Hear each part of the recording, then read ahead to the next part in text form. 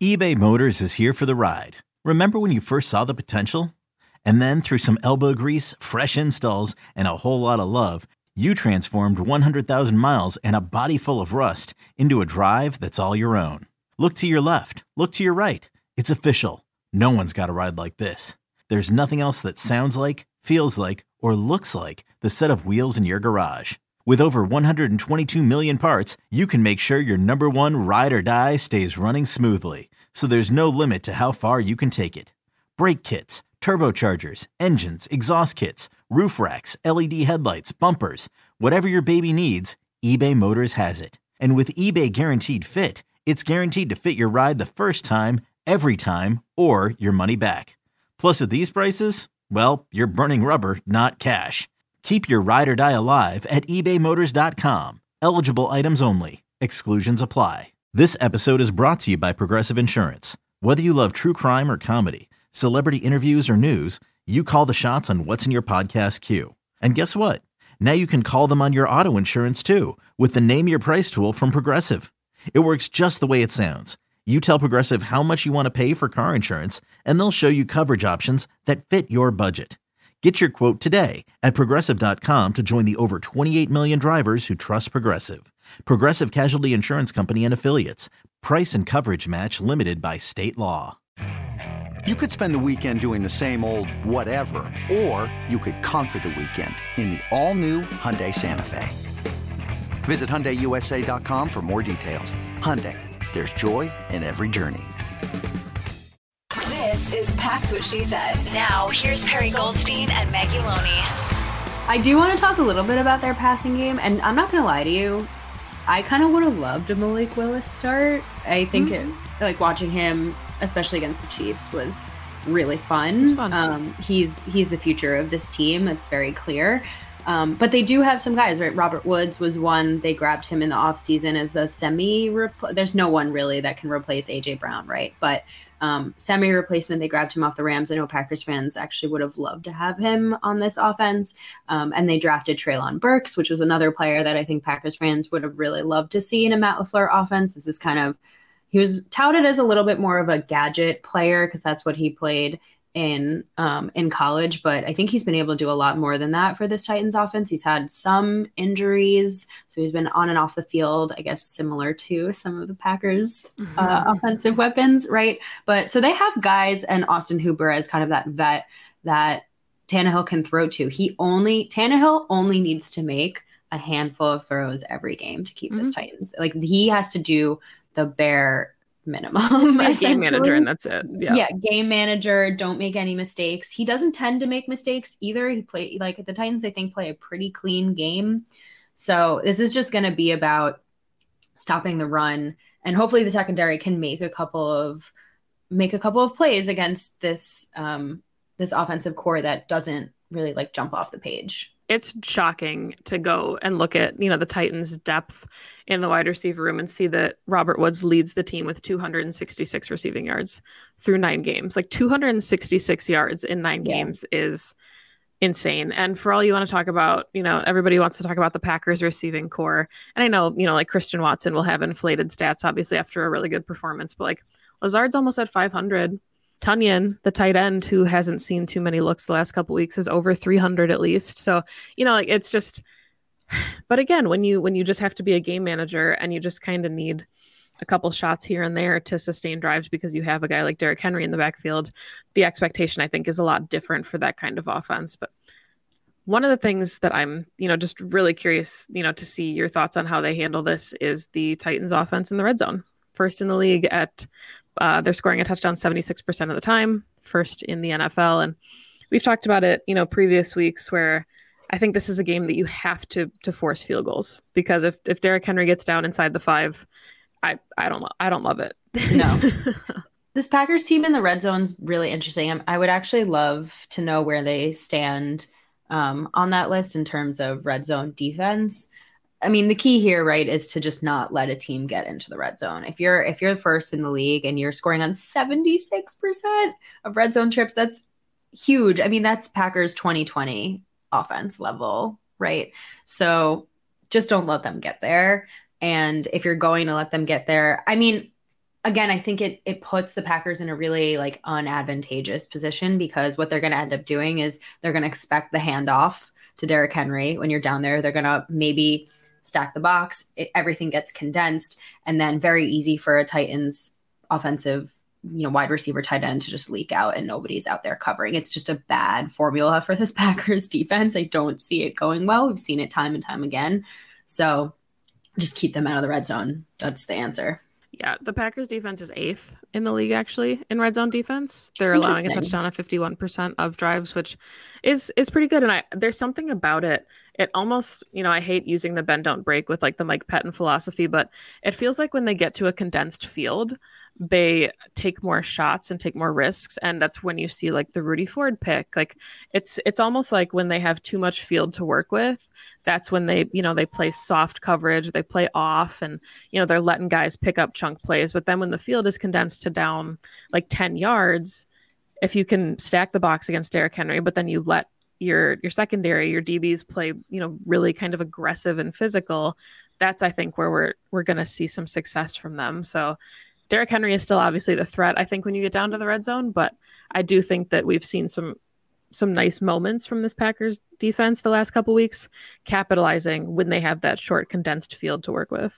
Yeah, and it's interesting you bring that up, because I was going to ask you a question, love your thoughts on whether this is a perfect game for the Packers to play a little bit more man, because it's a very, I think, evenly matched up offensively. It's not like, even the Cowboys have, I think, more kind of offensive passing weapons. We've seen it a couple of the last few games, but Titans don't really, right? So you can stick Jair on Robert Woods, their quote unquote number one all game. You can stick Rasul on Treylon Burks, and then have everyone else kind of deal with Derrick Henry.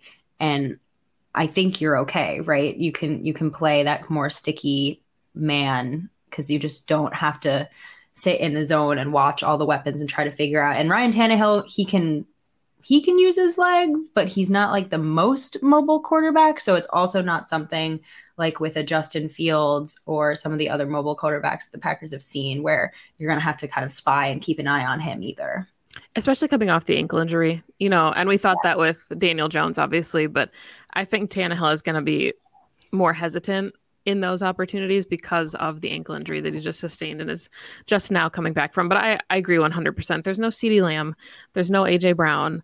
There's no Justin Jefferson, for this Titans offense right now that is going to command the kind of attention that you'd want to put Jair on. So however you line up, whoever is playing man-to-man, I think, even Rasul could take Robert Woods. Like, I feel comfortable with the Packers secondary in those moments, in those opportunities. I think you have to stack the box. And I think a large part of that, again, is because of the loss of Rashawn Gary. So you need to kind of funnel this offense through the pocket, and they have to stay with that pressure coming in from that offensive line. The defense has got to make Tannehill uncomfortable. You got to stuff Derrick Henry when you can, because if he gets outside of the tackles, it's, that's when you're going to run into trouble, though, is if you stack the box and then he gets out of the tackles because your corners are playing man. So I don't know. I hope that is what we see. It feels like it makes the most sense from a defensive philosophy at this point, but we'll see. I don't think we've seen too much that we predicted a lot would happen, and then we haven't seen too much of it on the field. So I think it's a big game. True. But yeah, I think it's got to be a big game. I would love to see like a Quay Walker blitz. Yeah. I did like the Darnell Savage blitzes. I thought that those, kept Dak uncomfortable against the Cowboys. So when you need mealtime inspiration, it's worth shopping Kroger, where you'll find over 30,000 mouth-watering choices that excite your inner foodie. And no matter what tasty choice you make, you'll enjoy our everyday low prices, plus extra ways to save, like digital coupons worth over $600 each week. You can also save up to $1 off per gallon at the pump with fuel points. More savings and more inspiring flavors make shopping Kroger worth it every time. Kroger, fresh for everyone. Fuel restrictions apply. You have to add in pressure somewhere, right? You lose your star pass rusher. You have one guy in Preston Smith who unfortunately is more of an in tandem with your star, right? Preston Smith gets his moments because of everyone else doing their job on the line. And when you lose Rashawn Gary, he kind of has to pick up that slack. You're getting Kenny Clark, who's just not showing up on the stat sheet nearly as much as you would like him to. He's getting double teamed a good amount, but someone needs to like fill in, and you're never going to fully, this is like a Devontae Adams question in the offseason. Like, how do you fill this hole? Like, you're just simply not going to fill a Rashawn Gary size hole on your D line, right? He is one of the best. He was becoming like one of the best pass rushers in the league this season. So you have to fill in somewhere. And we saw it a little bit with the DB blitzes. I'd love to see Quay Walker do it more. Although if you're going to be using him as more of like that run game spy, then you're not going to send him, right? Unless it's an obvious passing down. So Joe Barry's going to have to continue to get creative with pressure, because you simply just can't continue like the rest of the season with only getting like 1 or 2 QB hits. It's not a winning formula. And eventually quarterbacks are going to just be able to pick your secondary apart because they have all the time in the world. Yeah. And I mean, I think, again, Derrick Henry can make or break this game, but the Titans are 26th in the league in points for, we talked about it a little bit on the recap show. They're pretty much in line with the Packers. The Packers are 25th in points for, so neither team is putting up a ton of points. And I think that's kind of, this could be an ugly slog of a game because you've got short week for both teams, injuries. The Packers arguably are healthier than the Titans at this point. They have the luxury of crazy. Right. They have the luxury of getting to play at home and not having to travel, which helps a lot. It's their kind of weather, which, the Packers always typically get up for. We're hoping that, there's maybe a little bit of snow, but at least it's going to be cold. Sounds like it'll be in the 20s. It'll be a good night game under the lights. The Packers are in their all whites. Rodgers typically plays really well, as you pointed out on Twitter, in the all whites. So, yeah, I mean, this could be just like a ground and pound, ugly kind of game. But I think if the Packers are able to play mistake-free football, which we talk about as such a cliche every week, but, if you're not fumbling the ball away, giving them opportunities. The secondary, I think they've had a pick in like 7 straight games, and I just don't know if I see Rodgers giving them an opportunity this week with how cleanly he's been playing, at least after the Lions game. I agree with you. I think he is definitely in the mindset of, I'm done throwing picks this season. I've hit my quota, and you're not going to see any more from me. Or at least let's hope. I freaking love the Color Rush jerseys. They are so clean. They are so fun. And yes, Rodgers always goes off in them. You can look at the stats.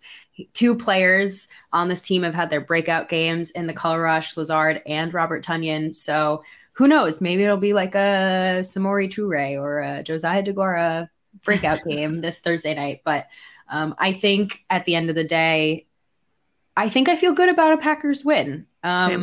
Score prediction, look, this Titans team is giving up very, very few points. I think it's 84 points in the last 6 games. It's nothing. So it's going to be a test for this offense who hasn't been able to put up points until last week. But I'm thinking like 24-20, 21-20. So it's going to be very close. These are pretty evenly matched teams, but I think at home Packers eke out a win. Yeah, I agree with you. I was thinking like 24-17, 21-17, 24-20, like you said, like just a really, I think both teams will get their points. Derrick Henry, I think, will get his touchdown. Like, it's like you said, these guys are going to get their touches. They are some of the best players in the NFL, but I just think that this Packers defense can do enough to mitigate what the Titans are good at, that if they're able to protect Aaron Rodgers at all on the offensive side of the ball, we've seen, the success that he's had with his young wide receivers, and it's a 1-game sample size at this point. So you can't, put too much stock in it. But if Cobb does come back, we've got Lazard, you've got Watson.